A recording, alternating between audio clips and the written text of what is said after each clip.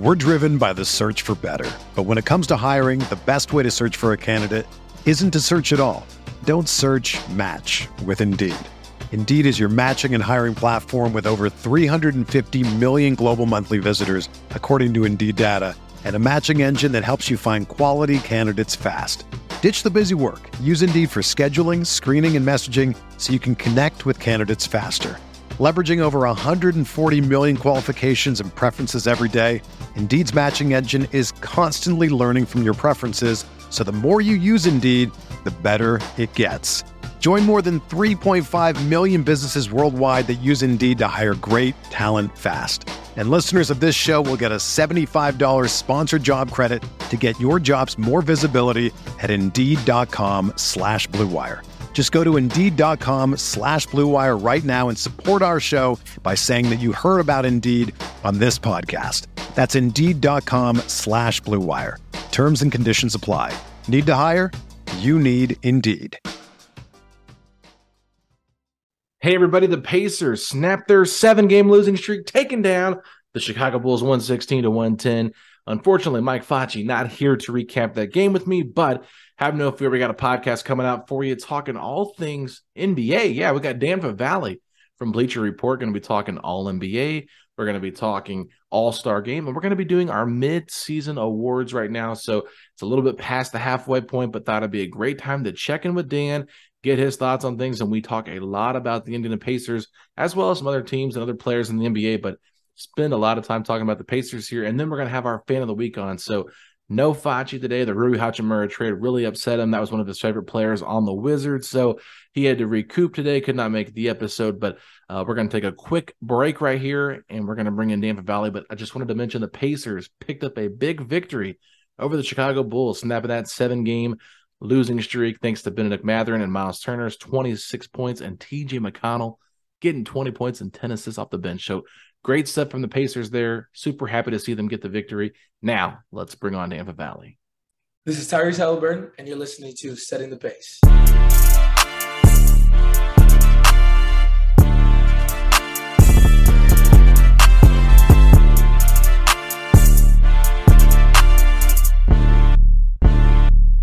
Look, setting the pace with Alex and Facci. Alex and Facci. Alex and Alex. If I put our jacks in the paint, how you gonna stop me? How you gonna stop me? We can go head to head. Call out your top three. Call out your top three. Look at the switch from Duarte. Now that boy got 3. We got Halliburton running point. This is the Benedict for the shot. If anybody gon' come in the post, then we got Jalen Smith for the block. Setting the pace, going to the top. Setting the pace, going to the top. This is your #1 podcast. Sweeping every team. We gon' need a mop. Smooth. What is going on, Pacer Nation? Welcome back to another episode here of Setting the Pace, and I'm joined today, he works for Bleacher Report and has a great podcast, the Hardwood Knocks podcast. It's Dan Favale. Dan, thanks so much for joining, man. How are you? I'm doing well. How are you doing, Alex? Thanks for having me. Yeah, I'm doing great, man. And, you know, it's trade season heavy, and originally I'd ask you to come on to kind of talk about that, but I thought let's pivot a little bit because there's been so much trade talk on this podcast with all the rumors surrounding Miles Turner and what could happen there with his extension. And then, of course, all the times that we've been mentioned by reports of players we're interested in. But today, I wanted to talk a little bit of mid-season awards, where we're at with that, All-NBA, and then, of course, the All-Star rosters. So I guess we could start things off with the All-Star rosters after last night's news coming out that they will be picking the players the day of the game. So what are your thoughts on that? And then we'll get into some All-Star conversation. Yeah, that's a home run from my perspective. I'm interested to see like what the setup is. Like, are we the players gonna be like? I'm assuming they'll be just like by each other. So I'm all for if we could have seen that happen live. What happened the whole Kevin Durant and James Harden situation last year when LeBron was essentially daring KD to end up with James Harden on his team. I would have absolutely loved to have just seen that in the moment on site with the players. And so I think this is a home run idea. I'm just very interested to see like what the execution ends up being for it though. Right. That's kind of my thinking. I'm excited for the idea, just not sure how it's going to all play out because I do love the TNT broadcasts, you know, kind of helping guide that draft along as well with their input, because those guys crack me up. But so right now it looks like, based on the third returns, it looks like LeBron James is leading the Western Conference in votes. And I believe Giannis jumped Kevin Durant on the last returns, if that's the fan votes, if I'm not mistaken. So it'll be interesting to see who gets in there. But we'll start things off here first with the Eastern Conference. I'm just curious, who is your starting five for the Eastern All-Stars? So my own personal starting five would be, in the backcourt, Tyrese Halliburton and Donovan Mitchell, both who have been outstanding. And I think, you can start to quibble over minutes played, but the voting essentially closed up before Tyrese Halliburton's injuries. And I think also it's kind of reinforced how valuable he is to the Pacers, that they've sort of sucked without him. Mitchell was an easy inclusion, had to be there. And then the front court was obviously tough, having Giannis, Tatum, Embiid, and Kevin Durant. Like, you can only have, three of those four start. I went back and forth a lot, and I don't feel great about this decision, but I think Giannis is probably the one that I would have coming off of the reserves. I just feel like he's been excellent defensively this year, but it just feels like you don't sense him, or he doesn't leave as much of an offensive imprint in a good way as he typically does. And that might just be splitting hairs, but KD's been fantastic before his injuries, just otherworldly. Jason Tatum's been great at both ends of the floor as well, and the fact that he has counters to his jump shot not falling now is big. And Joel Embiid has just been absolutely dominant on the offensive end. And so I don't think you can necessarily go wrong picking three of those four, but that's just where I sort of landed for now. Right. And I mean, that makes a lot of sense. I mean, it's a tough call. I don't know who's going to end up being the last man out. Right now, based on the fan voting, it would be Joel Embiid, as Giannis, KD, and Jason Tatum are leading the votes, but that's only one side of it. So we'll have to see how the media votes and stuff like that, and the players vote. But you brought up Tyrese Halliburton as a starter there with Donovan Mitchell, and I think he probably was your fifth starter out of that group right there for who your starting five would be. Obviously, this is a Pacers podcast, so that makes us really excited to hear about Tyrese. But in terms of just like all-star voting, do you really like the backcourt, front court, or do you wish it was just the five best players from the conference get the ability to start? Yeah, I mean, I would just prefer it like straight out at this point. Also, if we're not going to do actual conference teams, I just want to see pick the 24 best players in the league, and that's who makes the all-star game. And so it's always preferential. Especially, this doesn't bug me as much because it's all, it's an exhibition, and I do think at least there's some flexibility with backcourt versus front court. I hate that all NBA still uses like positional designations. I think that's just a swing and a miss by the league currently. Well, I definitely, and I think the way that it impacts contracts as well, that's another thing that is just silly in my opinion. Like, it's just people's opinions on votes, and we know that we've seen the returns on some of these votes, and it's kind of embarrassing sometimes who these media people vote for. Now, a lot of guys take it seriously on who they vote for, but there are some that you're just kind of like, who gave this person a vote? That's kind of an outlandish vote there. But so there we go. We got your starting five there for the Eastern Conference. So we're going Donovan Mitchell, Tyrese Halliburton, Joel Embiid, Jason Tatum, Kevin Durant. Giannis is your first sub. So let's build out the rest of this. Who are the remaining players on your roster for the Eastern Conference? So looking at splitting it into the actual positions, this was tough. Guard, I have Jaylen Brown, assuming that he would be eligible there. And then I actually have James Harden as my guard, who's just been, I think, quietly spectacular this season when he's been healthy, as both a passer and an efficient three-point shooter, and not the same player, but can still just be really dominant and has done a good job of deferring to Joel Embiid for stretches. I also just can't bring myself to include someone like Kyrie Irving based off everything that has happened this season. And I'm not going to apologize for it. I'm sure most people would have him in there. And the three final front court spots, Giannis is one. Then I have Giannis Antetokounmpo and Bam Adebayo, who I think has been like verging on quietly dominant this season, like kind of having a career year. And I think he just receives too much flack because people don't like his shot selection. He doesn't shoot threes yet. He really can't be the number one option on an offensive team, but he is scoring efficiently again. And he's been, a defensive monster for one of the best defensive teams in the league. The passing is still there. The versatility is still there. The counting stats are all still there. And so I'm surprised that he hasn't gotten, even when you look at the other names that you can consider, I am surprised that he hasn't gotten more love. And then my wild cards, I think this is going to piss off probably Knicks fans more than anybody, but I have DeMar DeRozan and Jimmy Butler. Butler's been spectacular on really both ends, but the level of defense that he continues to play at all these years later really continues to astound me. And he's just so valuable as the driving force of an offense when he gets going downhill, ability to draw fouls, hit some difficult jumpers, but also just finish around the basket. And then DeMar DeRozan you talk about this steadying offensive explosive force and who can also orchestrate for your entire offense. People can still quibble over, well, does he take too many mid-rangers? I think he's someone who scores efficiently enough from there. It's okay. You want him to shoot a better clip on threes or take more threes in general. The defense isn't great. But just from someone who has to be the maestro for everything that Chicago does, and really just the even-keeled nature and the reliability he brings you in crunch time, where he is still unpredictable, has this clutch win probability added metric. He led it in the league last year by a wide margin, and he's doing it again this season. And that's why we know guys like Luka and De'Aaron Fox have been just lights out in those stretches for even Shai Gilgeous-Alexander in those high leverage situations. And so Jalen Brunson, Julius Randle, 2 honorable mentions there for me, but I think I just, at this point, if you're going to ask me to choose between those two plus Bam, Jimmy Butler, and DeMar DeRozan, I'm going to go with the 3 I just named. Yeah, I mean, you can't really go wrong with that. Now, when you were saying your forwards, I might have misheard you, but I think you said Giannis twice. Did you mean Pascal Siakam? Yeah, so I have Siakam, Giannis, and Bam as my forwards. Gotcha. We're front court guys, however you want to phrase that. Right. I mean, I figured Pascal would make it. I mean, Pascal's having an amazing year, and he's just been really good, even though the Raptors have struggled this year, which has been kind of a downer because I really was expecting them to have a really good season after last year, and I don't know, they just don't really seem to be clicking, and I'm not sure what's going to happen with their roster. That's obviously a big question mark, but I really can't disagree with anything there. I think it's kind of slim pickings once you get to that wild card spot, and I don't know if this is how you feel, or maybe it's why you kind of like went towards it, but it does feel a lot like there's that respect factor of like guys that have previously been all-stars, and that's why I could see that happening. But Trae Young, I don't believe you mentioned him at all for your roster. Was there any reason why Trae Young wasn't a candidate for that?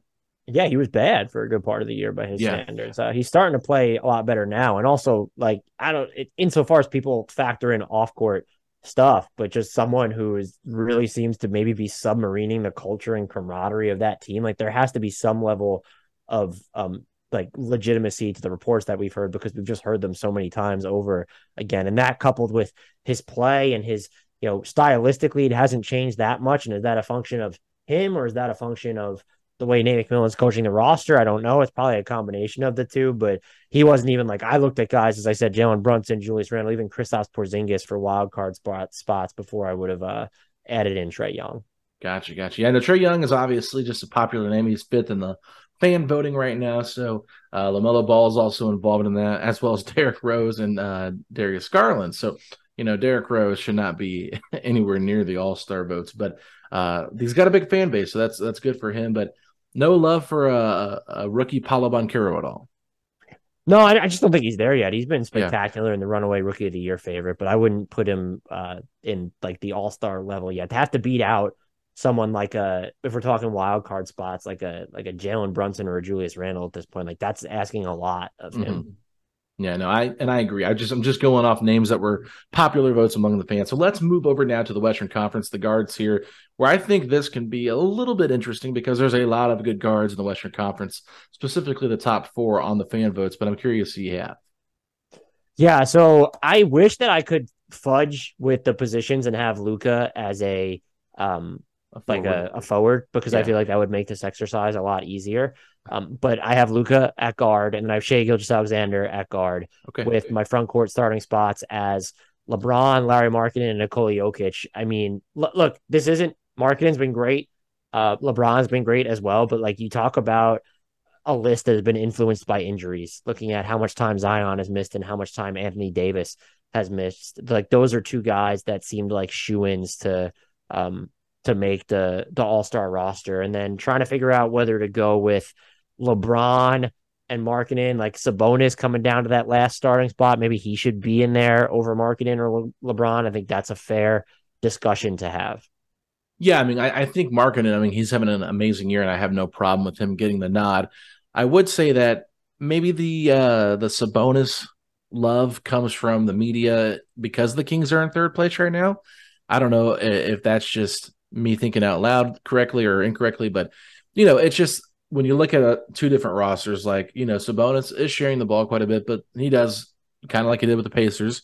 Offense runs through him, and Markkanen has been such a bright story, but he's been so good. And, the Jazz, they're not at the third seed, but they're still in the mix for the playoffs. So, and nobody expected that to happen. So I just wonder if you think maybe that Sabonis might get more love from like player votes and media votes because of how well the Kings have played this year. Certainly from the media. And it's not that he doesn't even deserve it.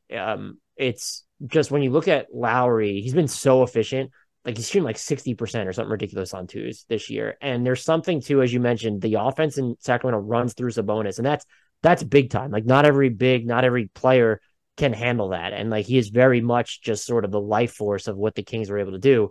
At the same time, there's like a scalability to Lowry Markkanen where he's opened up all sorts of different lineup combinations for Utah. And I think he's probably been better defensively, just like last year, than people expected. Sabonis has had his moments, of course, too, as I think he's been a better rim protector overall for the Kings this year, even though their defense hasn't been great than many people would have expected.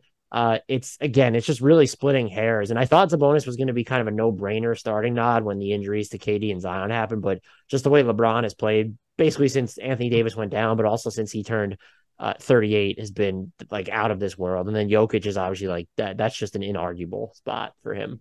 Yeah. I mean, those two, I feel like are total locks. It's just that final front court spot. I think it's up for debate. For a while there, I was thinking Zion might make it. And then, like you said, once he went down, I was like, okay, Sabonis, it's Markkanen. I think for a lot of people, it's just so like weird to see him playing like this level. And I think a lot of people aren't paying attention to Utah. So it's kind of like, you're not really thinking about it. You hear about it on the podcast, but you don't realize how efficient and terrific he's been. So I like it. I have no problem with that. I'm curious now, who are your reserves? So Steph, I have it as one of my two guard reserves, and he probably would have had a case to start over Shea Shea has like 450 minutes on him right now, and that stuff kind of matters to me.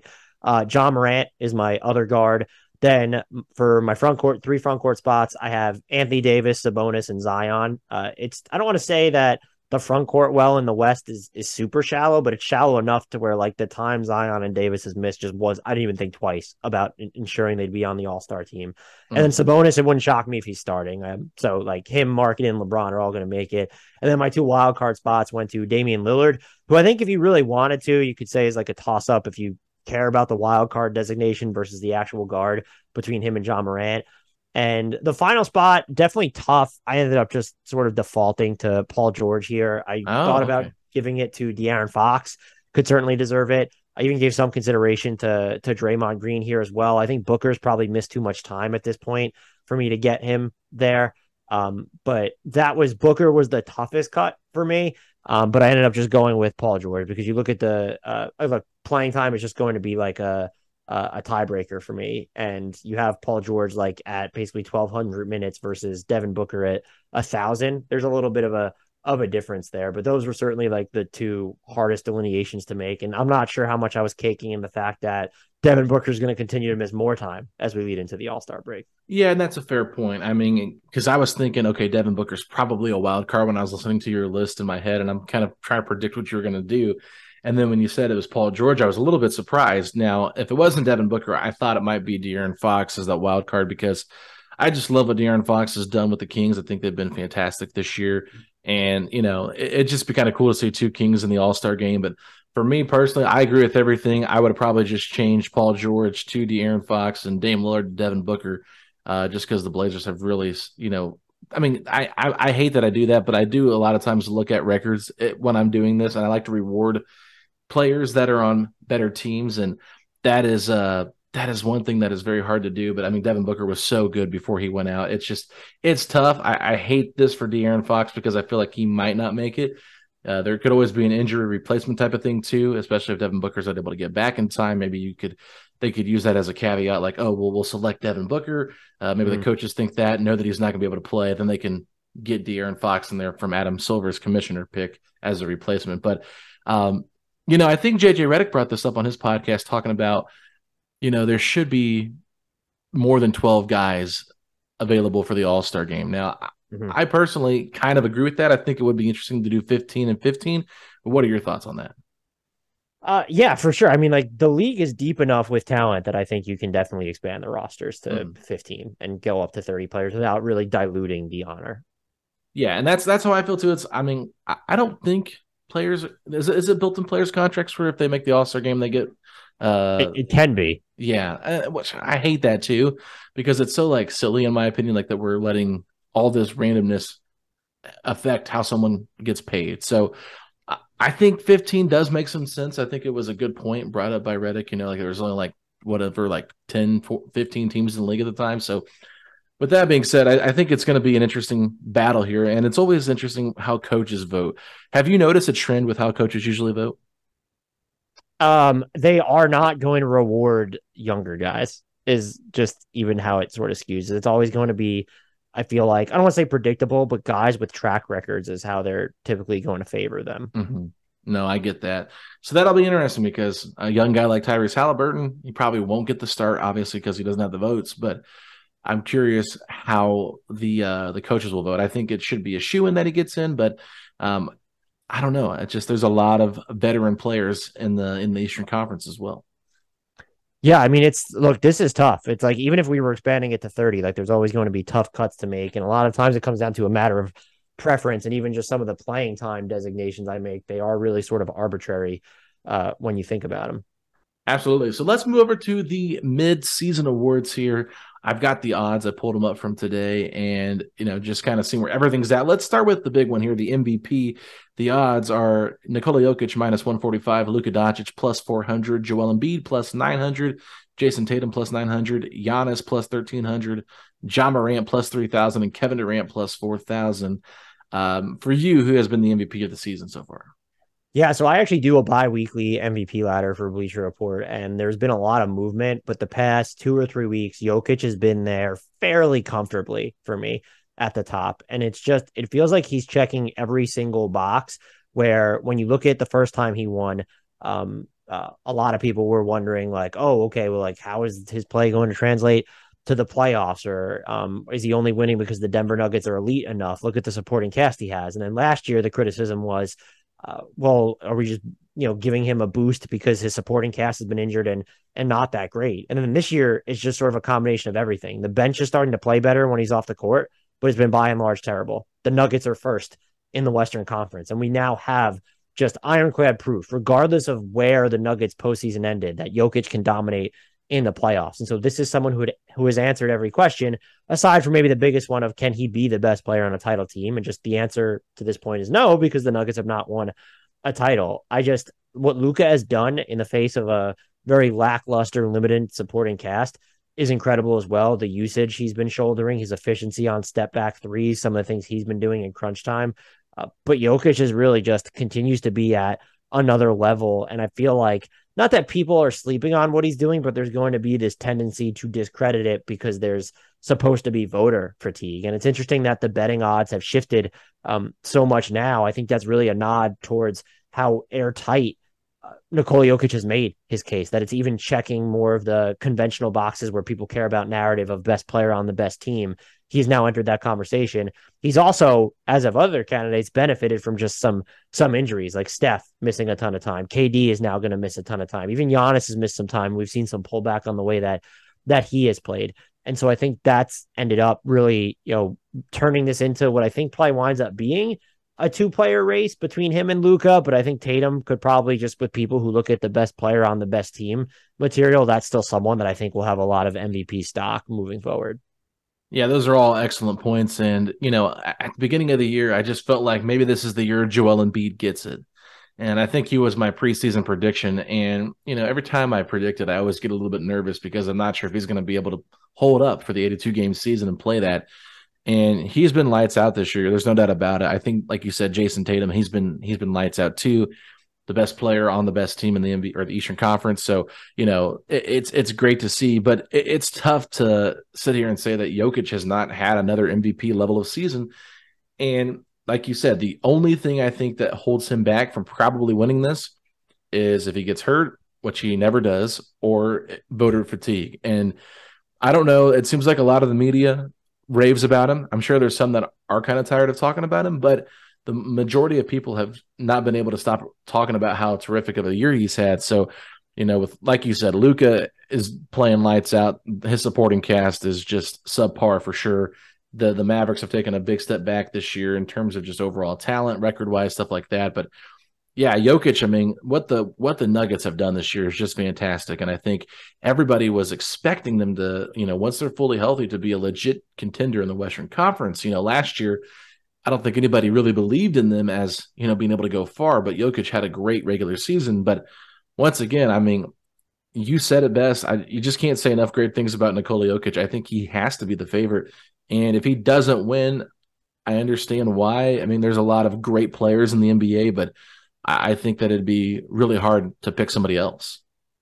Yeah, and I think, look, one of the ones that I think people sort of focus on is, well, how's it going to look if Jokic, years from now, if Jokic joins Wilt, Bill Russell, and my God, why am I blanking? Larry Bird, I think. Larry Bird is the third player to win 3 consecutive MVPs. It's like, it's going to look just fine because Jokic is on track to be an all-time talent. And so that's just another sort of, you need to come at, if you want to pick Luka or Tatum or even Embiid at this point, who I think has made a stronger case for himself after he's returned, okay, make your case for them. But like, you can kind of miss me with some of the, approaches that have been used to try and discredit what Jokic is doing this season. No, you're exactly right. So let's move over now to the NBA Rookie of the Year odds. Paolo Banchero is the runaway favorite, like you said earlier, minus 1,000. Bennedict Mathurin plus 800. Jaden Ivey plus 3,500. Walker Kessler plus 6,600. And then Jalen Williams plus 10,000. So that's Santa Clara, Jalen Williams on the Oklahoma City Thunder. But curious your thoughts here. Obviously, it feels like Paolo is the runaway candidate here, but just talk to me about why you think he is deserving of this award more than the other guys that are listed on here on the betting odds.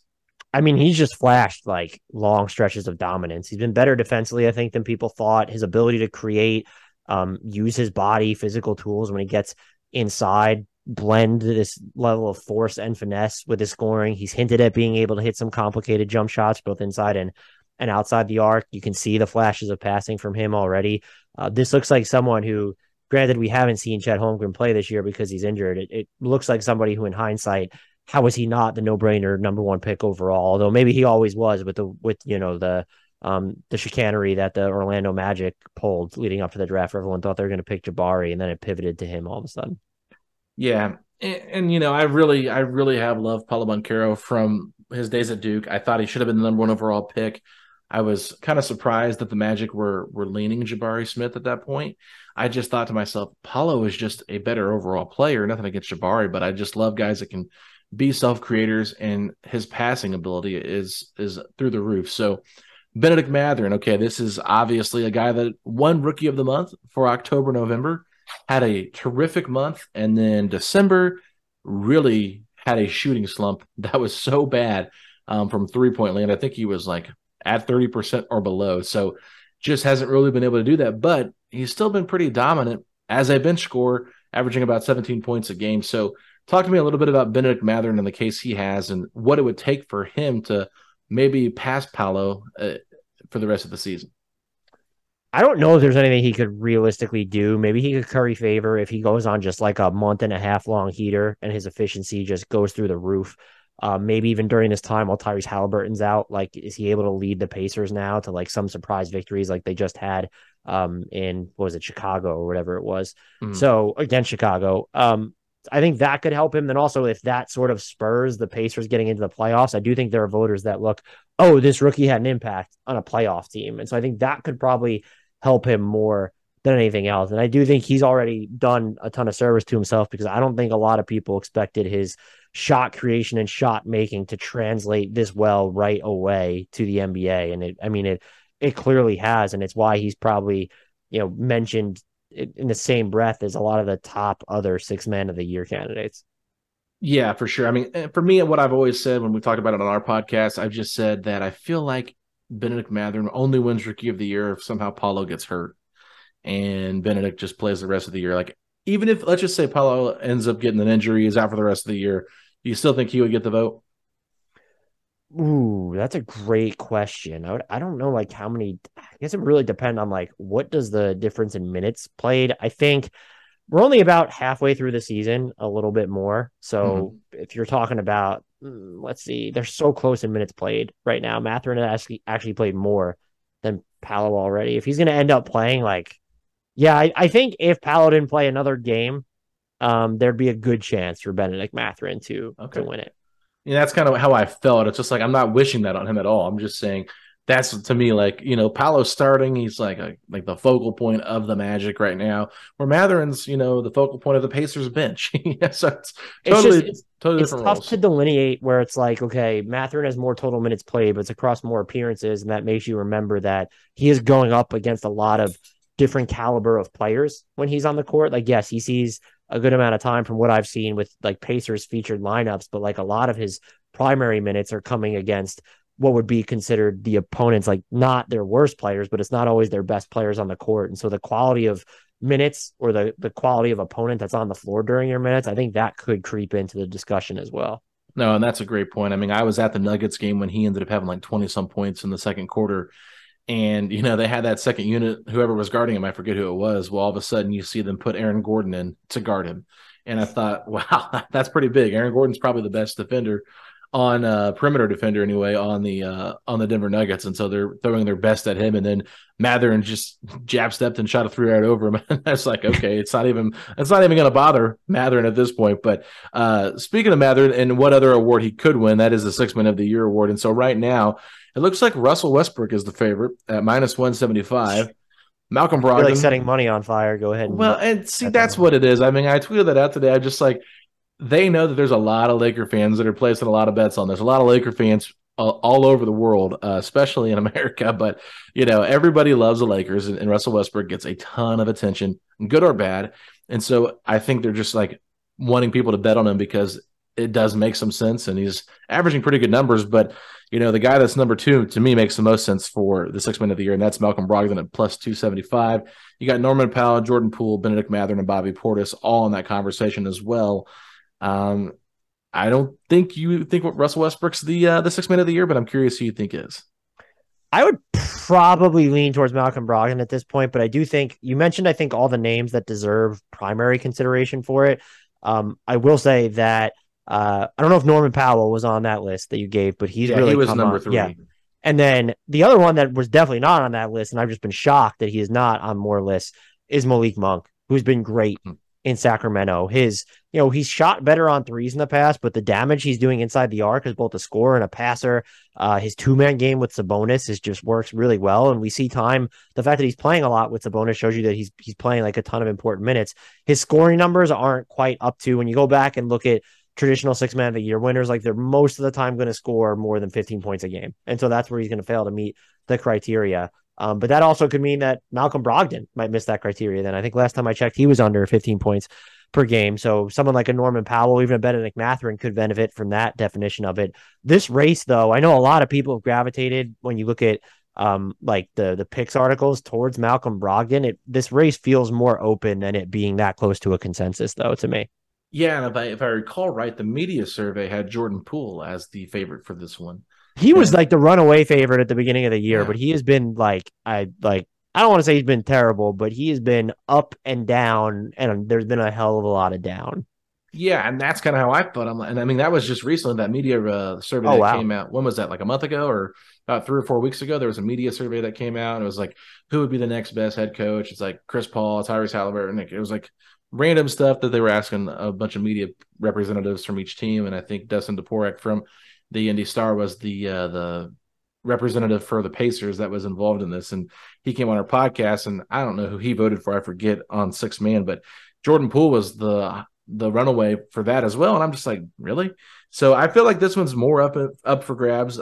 I'm not sure what it would take for Mathurin to get it.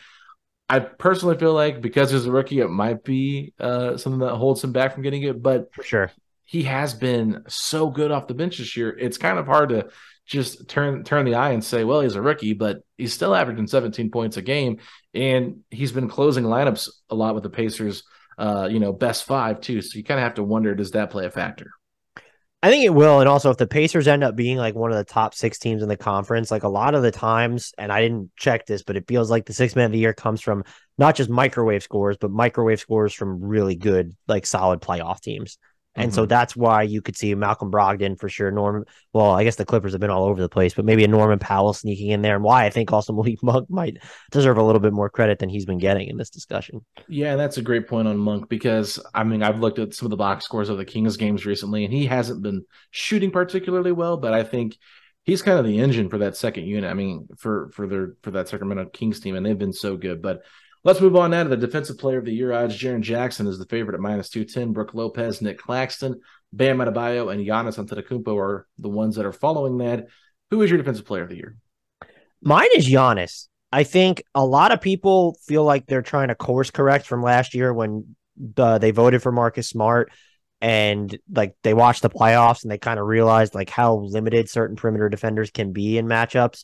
I don't necessarily subscribe to the theory that perimeter defenders can't win Defensive Player of the Year or that non-bigs in general can't. Brook Lopez is incredibly valuable. And he is like, he's like the best rim protector in the game right now. Giannis just does so much more. He's one of the best rim protectors in the game. In addition to being able to really just bust up possessions away from the ball, he can really take on some difficult one-on-one assignments, even though that's not necessarily how the Bucks use him or how he's best used. And Jaren Jackson Jr. has been great. But like we've seen 2 Defensive Player of the Year award winners average under 27 minutes per game in NBA history. And the fact that he does foul a lot, which is probably curtailed his playing time, even though some of it is probably he came back from injury. Also, there's been a lot of games where Memphis is just trucking opponents, especially not so much lately, but earlier on. He's been maybe the most impactful defender per minute, but like sample size has got to matter here. And so I might even be more inclined to go with a Bam Adebayo and a Giannis before I would go towards Jaren Jackson Jr. Maybe that changes, though, because there is still a couple months of the season left to play. Yeah, that's a great point. I mean, Giannis is so good defensively. He is just a nightmare, and he's so long, and he can do so many things. And like you said, the Bucks really do have the advantage of going smaller because they can pull Brook Lopez out and put Giannis out there, but then they can go super big and play them together. Then you got Drew Holiday out there, who's one of the best perimeter guards, defensive guards in the league. So, that Bucks team is really defensive minded, and I think Giannis probably. I don't know if it's voter fatigue or what it is, but it feels like, he's always in the conversation, but hasn't won the award recently. So Bam Adebayo is another name that I feel like has always been in the mix for this award too, just hasn't got a chance to, take home the honors. But another name that was brought up in here is Nick Claxton, and I've been seeing a lot about Nick Claxton in the year that he's had. What are your thoughts on Nick Claxton? We're driven by the search for better. But when it comes to hiring, the best way to search for a candidate isn't to search at all. Don't search, match with Indeed. Indeed is your matching and hiring platform with over 350 million global monthly visitors, according to Indeed data, and a matching engine that helps you find quality candidates fast. Ditch the busy work. Use Indeed for scheduling, screening, and messaging so you can connect with candidates faster. Leveraging over 140 million qualifications and preferences every day, Indeed's matching engine is constantly learning from your preferences, so the more you use Indeed, the better it gets. Join more than 3.5 million businesses worldwide that use Indeed to hire great talent fast. And listeners of this show will get a $75 sponsored job credit to get your jobs more visibility at Indeed.com/Blue Wire. Just go to Indeed.com/Blue Wire right now and support our show by saying that you heard about Indeed on this podcast. That's Indeed.com/Blue Wire. Terms and conditions apply. Need to hire? You need Indeed. Another day is here, and you're ready for it. What to wear? Check. Breakfast, lunch, and dinner? Check. Planning for what's next and how to save for it? That's where Bank of America can help. For your financial to-dos, Bank of America has experts ready to help get you closer to your goals. Get started at one of our local financial centers or 24/7 in our mobile banking app. Find a location near you at bankofamerica.com/talktous. What would you like the power to do? Mobile banking requires downloading the app and is only available for select devices. Message and data rates may apply. Bank of America NA, member FDIC. This is the story of the one. As head of maintenance at a concert hall, he knows the show must always go on. That's why he works behind the scenes, ensuring every light is working, the HVAC is humming, and his facility shines. With Grainger's supplies and solutions for every challenge he faces, plus 24/7 customer support, his venue never misses a beat. Call quickgrainger.com or just stop by. Grainger, for the ones who get it done. Defensive player of the year seems like a stretch. He might have an all defense case because they don't care about positions in that context, but it's tough. I mean, the Nets are a lot better defensively than you would expect. I think a lot of that's due. Royce O'Neal's been better than anticipated. Ditto for Nick Claxton. Ben Simmons has sort of come on. KD was great defensively before he got injured. Defensive player of the year is tough. He's had a fantastic year at both ends of the floor, but also just like his minutes aren't really where you would expect a defensive player of the year to be. And that has to go into like, well, can you have him on the floor? One, they don't like to play him and Ben Simmons a ton, even though those minutes have gotten better. And then two, he's a free throw shooting liability himself. Yeah, no, I agree with that. I think Nick Claxton just being in the conversation is the honor that he deserves. But I don't think he's anywhere near the defensive player of the year, even though he has been impactful. Most improved player odds. The favorite here is Lauri Markkanen, -145. Following that is Shai Gilgeous-Alexander, Jalen Brunson, Tyrese Halliburton, and Alperen Sengun. I know you put Lauri Markkanen in your starting five, so if he's your most improved player of the year, I have no doubts that's a great pick, but I'm curious if it's maybe Lauri or somebody else. I have Shai, actually. Okay. I think the hardest leap in the league to make is from entrenched star to full-blown superstar. And Shai Gilgeous-Alexander went from, it's tough because of how the Thunder shut him down the past 2 years, something like the 25th to 30th best player in the league to the 10th at this point. Like, you get into an all-NBA discussion, and he might have a first-team case, depending on how many minutes some of these guys end up playing. You look at, he's doing a lot of the same stuff he's always done, but it's just at a higher level. Luka Doncic is the only high-volume player who scores more of his baskets without getting assists on them. We've seen him really ramp up the defense. I think the Thunder do a good job of insulating him against really tough assignments, but away from the ball and even on the ball this year, going around screens, there's been a ton more effort there. Some of those chase down blocks we've seen from him as well. And then to be the driving force of an offense that when you're on the court is above league average, despite the fact that, yeah, Josh Giddey's shooting the ball better and Lou Dort's shooting the ball better, and you have some intriguing players, the spacing is not good in OKC. Like, even when Isaiah Joe is on the court, like, it's not good in OKC, and he's still being able to drag that offense to respectability is one of the larger individual feats happening in the league this season. So I get why people might be gravitated towards something like newer and shiny, like Lauri Markkanen, going from just impactful player with the Cavs to all-star, but going from star to superstar to top 10 player to it's fringe all-star to all NBA lock. That is the harder leap to make to me. Great points. And to be honest with you, Shai has been so good. Like, I haven't really watched a lot of OKC Thunder basketball, but I watched last week when they played the Pacers, and the Pacers got down like 17-1, and the Pacers ended up getting blown out that game. Obviously no Halliburton, but Shai was like a +38 in that game, and he didn't even play but like 20+ minutes. And then I watched the game they played against the Kings, and I think they ended up losing that game, but it was very close. Isaiah Joe was hitting some big threes at the end to make it a closer game than it probably should have been, but he was just doing all kinds of crazy things there as well. So I think SGA is a terrific pick for this. To me, there are so many good players that have improved this year. I personally, watching Halliburton all the time, like, you can tell how much he's grown as a player. He's going to probably be an all-star. And I think that, even if Halliburton doesn't win this award, he was a favorite at the beginning of the season. Markkanen came out of nowhere. And, I think my preseason pick was Anthony Edwards as a jump kind of guy. That's a good one, yeah. And, personally, I think Anthony Edwards probably should be on the betting odds list over Alperen Sengun, but I know Sengun's been okay, but the Rockets are just so bad. It's kind of hard to put a Rocket player on there, in my opinion. But, this is just a really good group. Jalen Brunson taking a big leap from, what he did in Dallas and New York. But like you said, it is so hard to make a case against Shai because of that huge leap that he's taken from just a guy that was on a lottery level team to a guy that's, averaging 30 points a game and doesn't even shoot the three ball at all. Like, he's driving most of the time for his baskets. And so that is huge to me. And he's a great defender as well. I mean, really, you think back and look at that trade that the Thunder made to acquire him in the Paul George trade. I mean, everybody loved the picks, but the best thing they might get out of that entire deal is Shai Gilgeous-Alexander. And those picks, while they could be really good players, they're not going to ever equal to the amount of what Shai is going to mean to that franchise, in my opinion.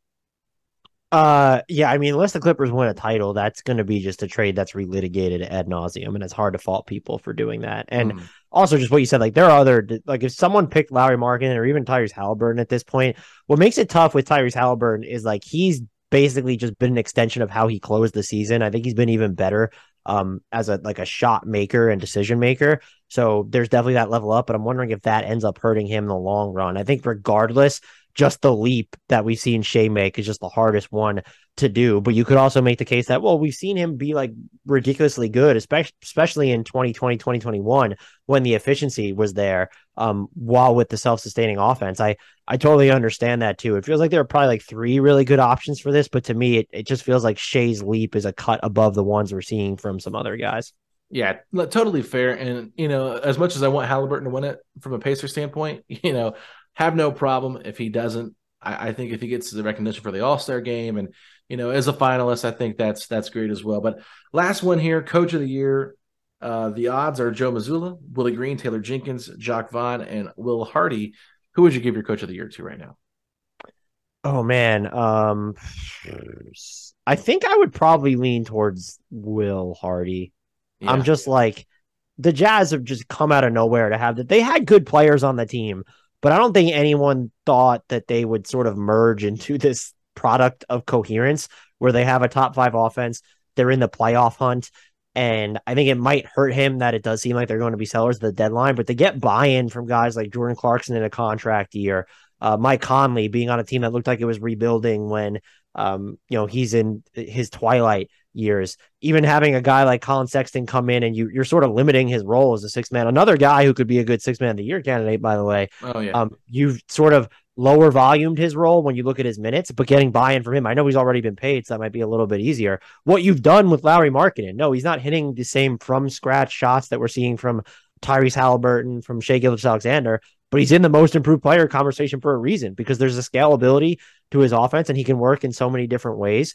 What you've been able to do with just sort of your front court rotation and exploring Walker Kessler, the Jazz they've come out of nowhere. I think in part that's because everyone expected them to already blow up the roster like before the season even started. And so there's some or to sell the roster since they'd already blown it up. So maybe that needs to be caked in, but like the Jazz play hard and this is even a team when you look at the players being of a certain quality, they don't necessarily look like they're supposed to fit. Like they're just not really wings on this roster. There's a lot of guards and then like some forwards and then a couple straggler bigs, and they've made it work. And so there's real defensive concerns. They don't have the personnel to defend at a high level though. And so Coach of the Year, I think probably I look at it from like someone who's exceeded expectations, like in a way that we just didn't see coming. And he's that guy. I guess it's tough to view that when you're a rookie head coach. And it's like, right, we haven't really seen this before from you. And I do think there's still,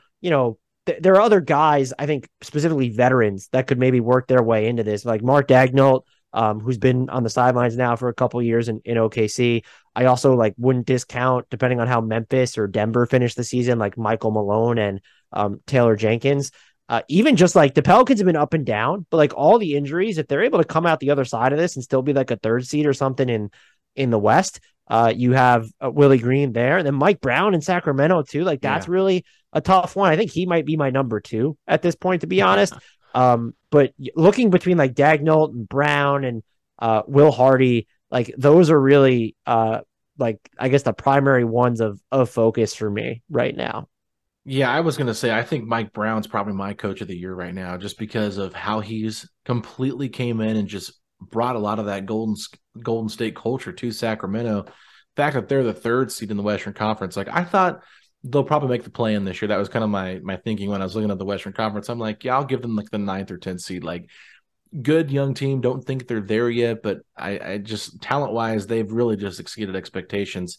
And, you talked a lot about what Will Hardy's doing with this roster that nobody expected to be good and maybe to make some big trades. And, I was kind of wondering, where does Rick Carlisle fall on that? Because I feel like Rick Carlisle has done a terrific job with this Pacers team, that he's playing 4 guards and Miles Turner in a starting lineup, and they're winning a lot of games. And it's just he's just doing some interesting things. I don't think very many coaches would have brought their 6th overall pick off the bench like Benedict Mathurin and not start him, but go ahead and start, another rookie like Andrew Nembhard. I just feel like Carlisle's innovation to really get this roster to where it's at and find the right combinations has been very impressive as well. Yeah, the stuff they've even done with Nembhard defensively, it's just like some outside the box stuff that I don't know that I necessarily like ever would have ticketed Rick Carlisle for. So he's another one that I think is probably difficult to make too much of a case because of how much it's very clear that like the Pacers, like it's mostly Tyrese Halliburton. I know it's mostly always the players, but when you look at some of these other coaching jobs, I think you can make a case that there's more been done with less. Because of how good Tyrese Halliburton has been, and even how good Miles Turner has been when he's healthy this year. And I don't know how much that needs to factor into this. And then I also don't know if this is me being guilty of it, but other people as well, like being attracted to something new and shiny, where how many of the guys we just mentioned are either first-time head coaches or relatively new, if not outright new to their situation, including a Jacques Vaughn in Brooklyn, who's been there, but now all of a sudden he's elevated to head coach after taking over a dumpster fire. Joe Mazzulla being elevated to interim head coach in Boston. And so I'm wondering if the expectations are lower to begin with when you're talking about someone with less of a track record than Rick Carlisle, even if you think that the Pacers roster was either itching for a blow up at the start of the season or just not as good as some of the other teams that we've watched. Yeah, no, for sure. So let's kind of wrap this up here now, quickly doing your all NBA team. So just hit me with your first team, and then we'll just go quickly to your second and your third after. So my first team is Luka and Shea at guard. I have Kevin Durant and Jason Tatum as my forwards, and then Nikola Jokic as my center. Okay, so you're not worried about games played at all for Kevin Durant? As I'm just doing this as of right now, I wouldn't make this predictive. If I had to pick, it's Giannis is probably going to end up there. Based off games played. Gotcha. Okay, let's do the second team. So I have Steph, who could very easily be first team, depending on where he ends up games played. Donovan Mitchell, and my forwards are LeBron and Giannis right now with Embiid at center. And that's a pretty stacked second team there. I mean, it's been such a crazy year. There's so many good players, and I think there's going to be quite a few guys that are snubbed off the All-NBA teams, and that's what makes it really exciting that there's so many good players in the league. But I'm curious now, your third team, who is all on that? It's funny. So I did fill this out before we got started, and I'm still looking at 2 blank forward spots on the third team because it's so hard of a choice when you're considering guys who have missed games. Am I going to be able to shoehorn Sabonis in there because the NBA does like all these weird things with eligibility? I think as of right now, I'm going with Pascal Siakam and Zion Williamson. And there's like, the level of dominance from Zion Williamson's minutes when he's played, if he continues to miss time, I think that opens the door for, and I don't know if Bam's going to be eligible there. Like that's the caveat. Would it open the door for Lauri Markkanen? Yes, certainly. Would it open the door for Jimmy Butler? Certainly. But those are my forwards right now. That was tough. I have Anthony Davis as my center, which I actually felt really good about, even though he's missed a ton of time. Rudy Gobert sort of falling off a cliff, I think, has helped a ton. And I don't know that, like maybe Sabonis, if you want to go off minutes played right now, is someone that you should put in there. That seems like it's going to be AD's biggest competition, though. And then my guards this was tough. I went with Tyrese Halliburton and John Morant, with my toughest cut probably being Booker or even Damian Lillard. So those are the two that they're tough to leave off. And even just like guard for third team, like I think the 4 guards on first and second team are locked. I think it's going to be Luka, Shea, Donovan Mitchell, Steph in that order, unless somebody gets injured again. When you look at the options that there are going to be for the third team guards, just in Tyrese and Ja, Damian Lillard, James Harden coming on, Jaylen Brown, if he's eligible at guard, there are just options here for days. And I think that even Kyrie Irving is going to definitely sneak his way into that discussion as well.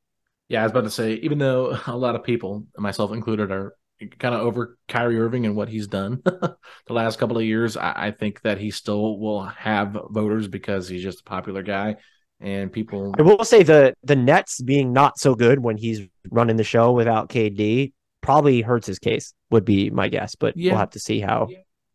No, that's a fair point. I agree with that as well. I mean, he's a totally different guy than he was when he was with the Cavs.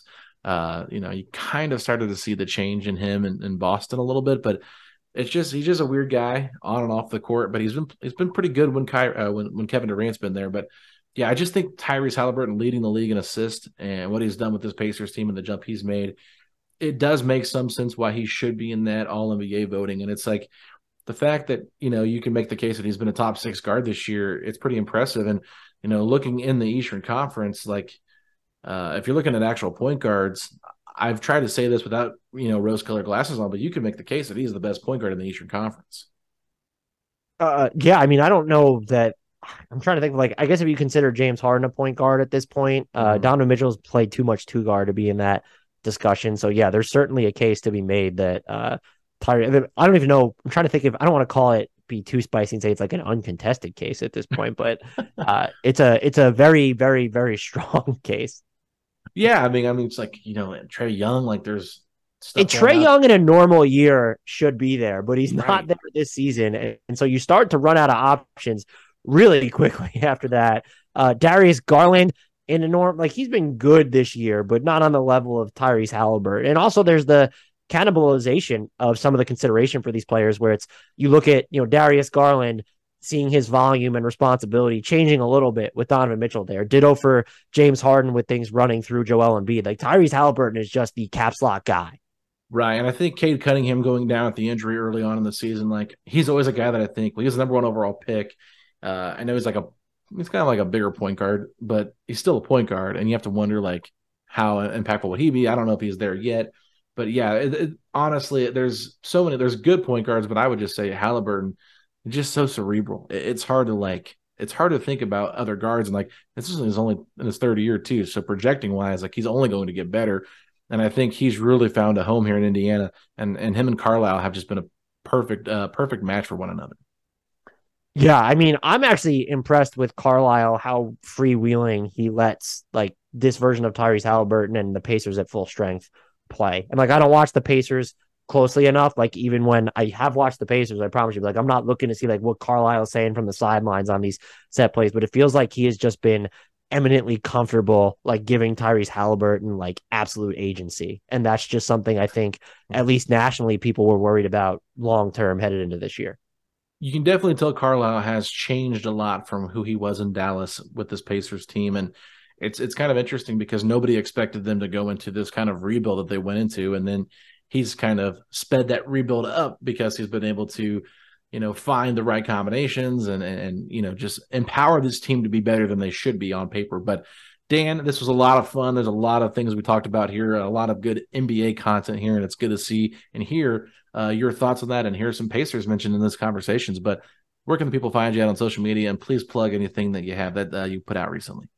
Yeah, they can find me at Dan Favale on Twitter, Favale. That's where I'll publish all my work from Bleacher Report. I'm working on, it's going to consume like too many hours of my life through Monday, but there's going to be a huge trade deadline cheat sheet for every single team that will go live. So that'll be packed with goodies on Bleacher Report. And then also, if you have not done so and you're curious to hear more sub-mediocre basketball talk about the entire NBA, I would implore your listeners to check out Hardwood Knocks, spelled exactly as it sounds. And we're on YouTube, Spotify, Apple, anywhere you get your podcast.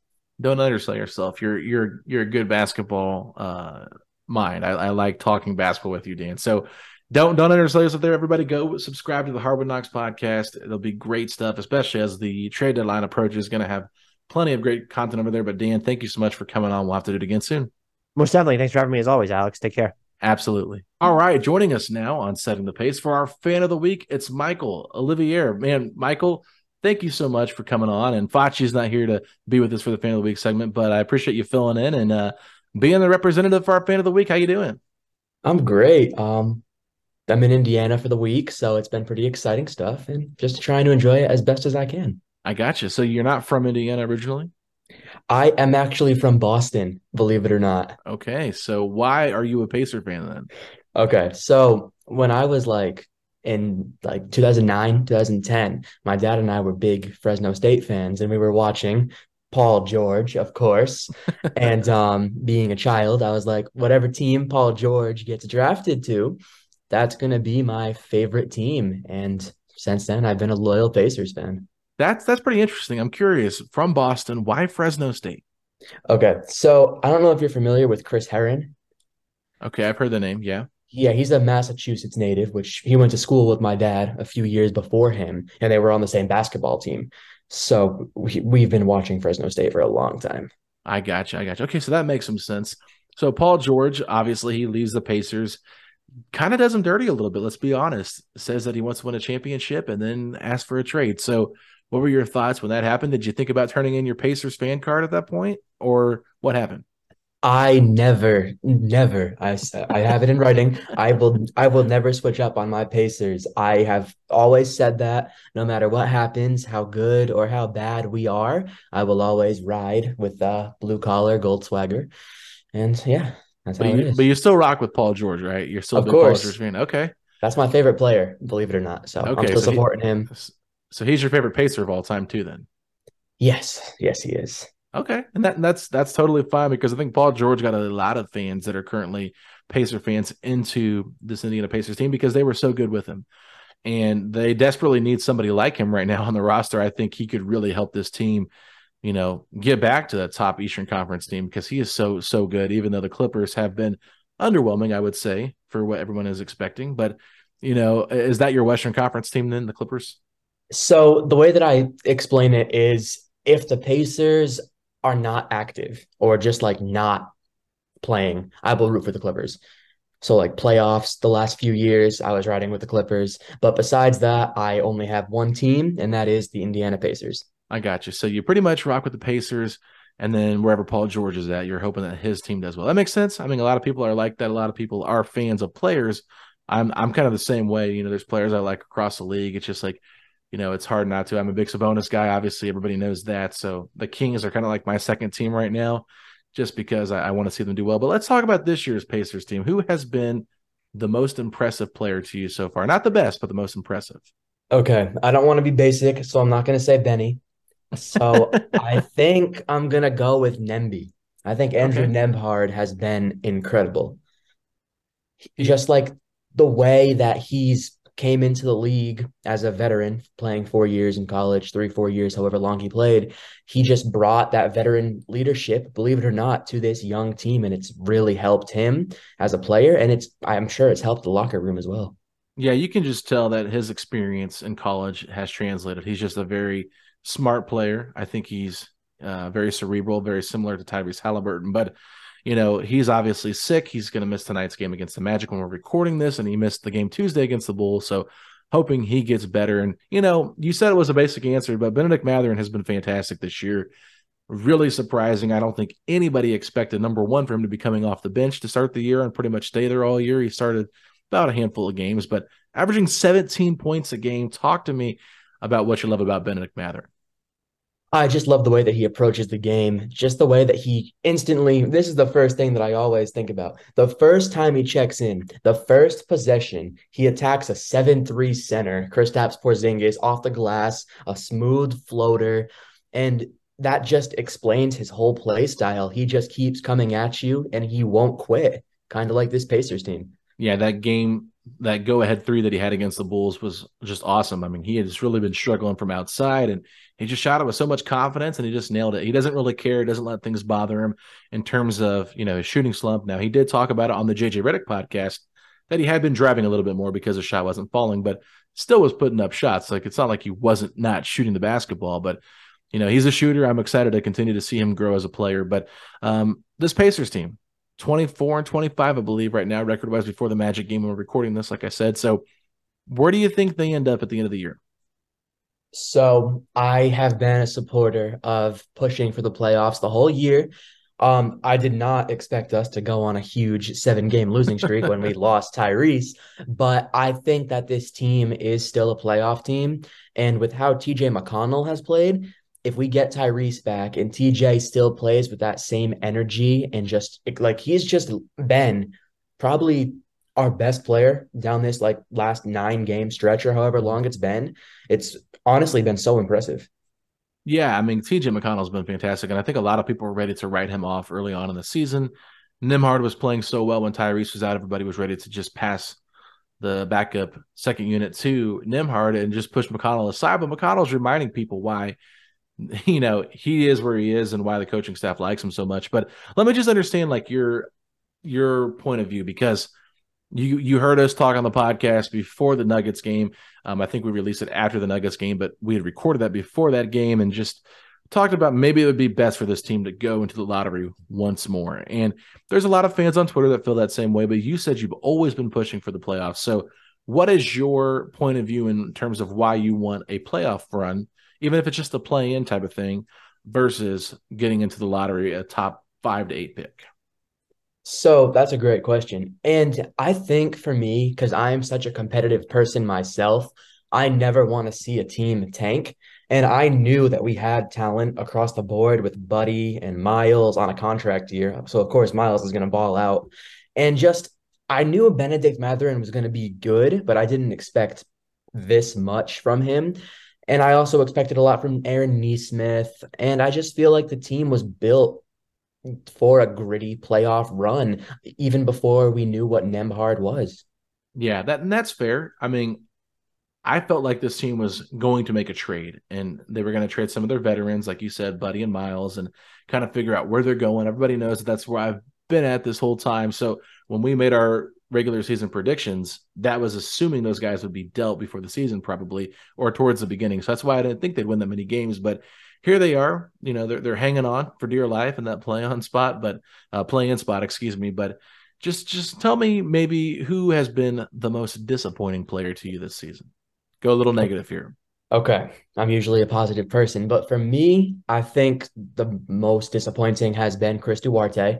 I honestly have stopped being a believer in him. I know it's early.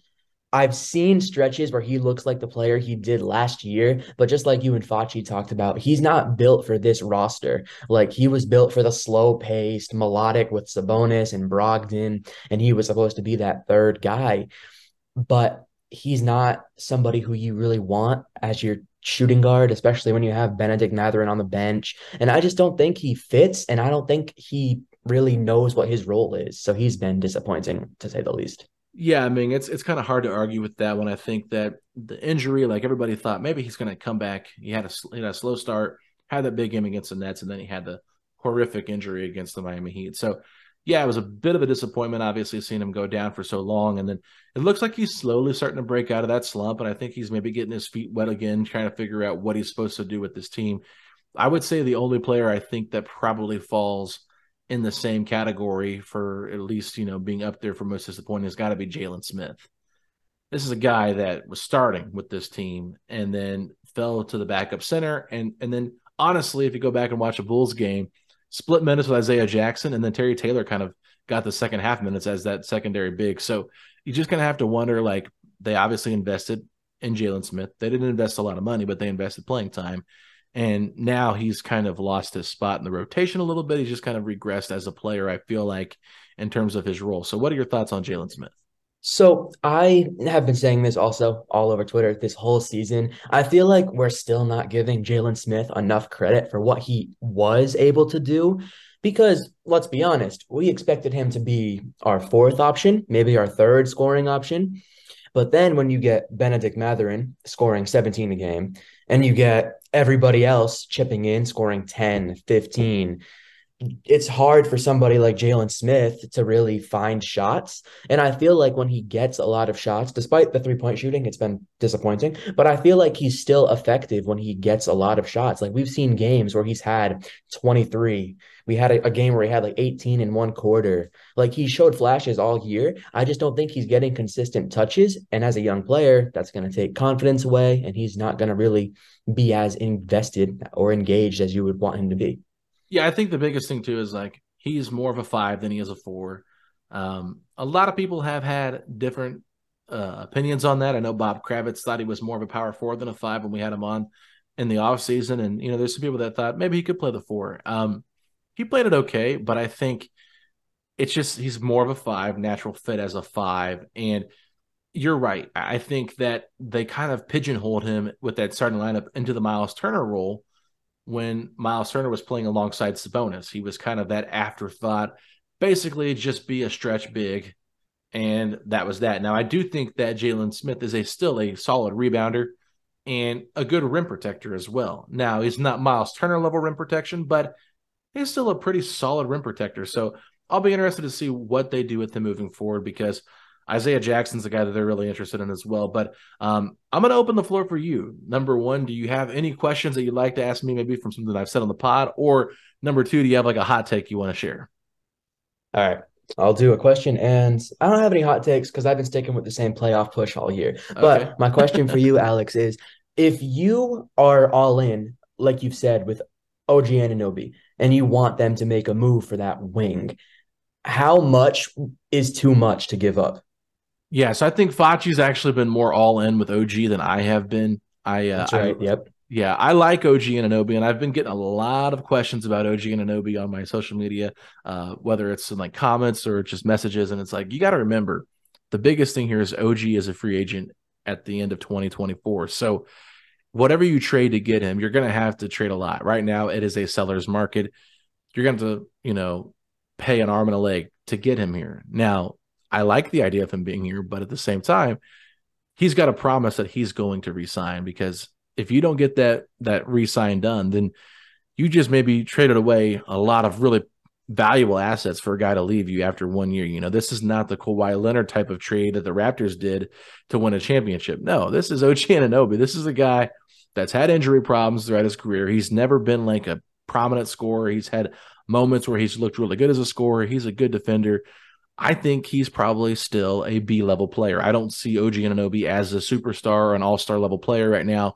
So the asking price for what they're going to want from him is, in my opinion, going to be more than the Pacers should give up. Now, if for some reason the Pacers could offer a very fair deal, in my opinion, where they're not giving up as much, and the Raptors are like, okay, this is pretty fair, like kind of similar to what we saw with Halliburton and Sabonis, like that type of a move, right? I think I would be more intrigued to do it, but I just don't feel like it's a good match for us with the trade partner because of what Toronto has done so far in their NBA career. Masai Ujiri is a terrific GM, and I think he's made some great moves, and this does not seem like a move that he would make with the Pacers, because their asking price, unfortunately, when I've talked to people that cover the league, they're saying, well, if you don't throw Benedict Mathurin in this, you're not getting OG. And I'm like, well, that's not going to happen. So who else do you have? I mean, really, if you look at this roster, we like players on it, but are they really like worth OG Anunoby? Probably not. And then I'm just not a fan of giving away my picks for that type of a player yet.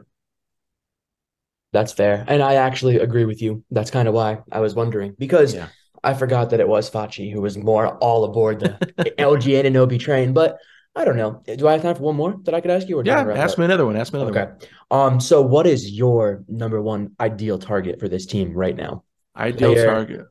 Well, my ideal target is to lose as many games as possible and get the best draft pick possible. That's my ideal target, because I think this draft class is loaded. If they can get a top 5 pick in this year's draft class, I'll be happy with whoever they take. I mean, the top 5 is so loaded, in my opinion. So, you got a Min Thompson, you got Cam Whitmore, even a Min's brother, which I don't think he's top 5, is the Sir Thompson. He's going to be really good. Jarris Walker from Houston, I really like him as a player. Now, I don't think he's a top 5 pick, but he's in that top 8 range. And Brandon Miller, of course, is another guy. It's like any of those guys I would be thrilled with. Now, if you're looking at a player to trade for, I mean, OG is a typical player that you like that type of player.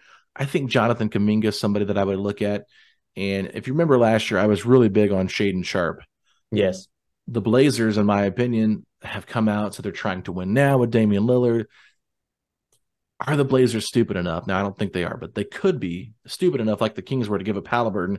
Maybe you call the Blazers and try to get Shaedon Sharpe in a package to take on some of their bad contracts, like a Nurkic's contract. I think he's got 4 years left.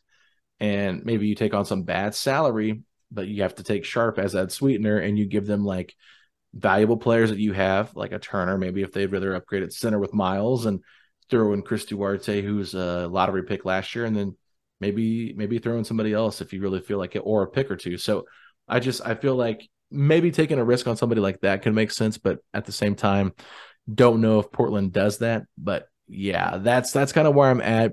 I want to find a guy that's not on an expiring deal that could make some sense at that 3 or the 4. And if you're looking, like one guy that I've really been talking about a lot on the Hornets, not PJ Washington, but Jalen McDaniels. I think, a low buy. He's somebody that I'd be interested in just to kind of see what he could do. But right now, I just don't really know who's out there that could be really had that's in that upper echelon. Now, free agency wise, is a guy that I talked about a little bit, Cameron Johnson from Phoenix, restricted free agent. I think someone like that could be interesting. Cam Johnson, that's interesting. I do agree with Jalen McDaniels. But yeah, we'll see. I was also big on Shaedon Sharpe, so I understand that mindset. I cooled off a little bit. You guys know that. But I just think the best way to really approach this is through the draft. Maybe for some reason, if the Hawks blow their thing up, you go after DeAndre Hunter. He could be somebody. Obviously, John Collins is a name everybody throws out there. I don't dislike John Collins. I think he could actually be utilized better here. Just not in love with John Collins. He's a light guy, not a love guy. So that's it for my answers there. You have any more questions before we wrap it up? That's all set. Thank you. Yeah, man. So go ahead and tell the people where they can find you on social media, and let them know anything that you have that you'd like to share. Okay, so on Twitter, I am Michael21201 _. My Instagram is the same thing, Michael21201 _ Those are the main social media apps that I use.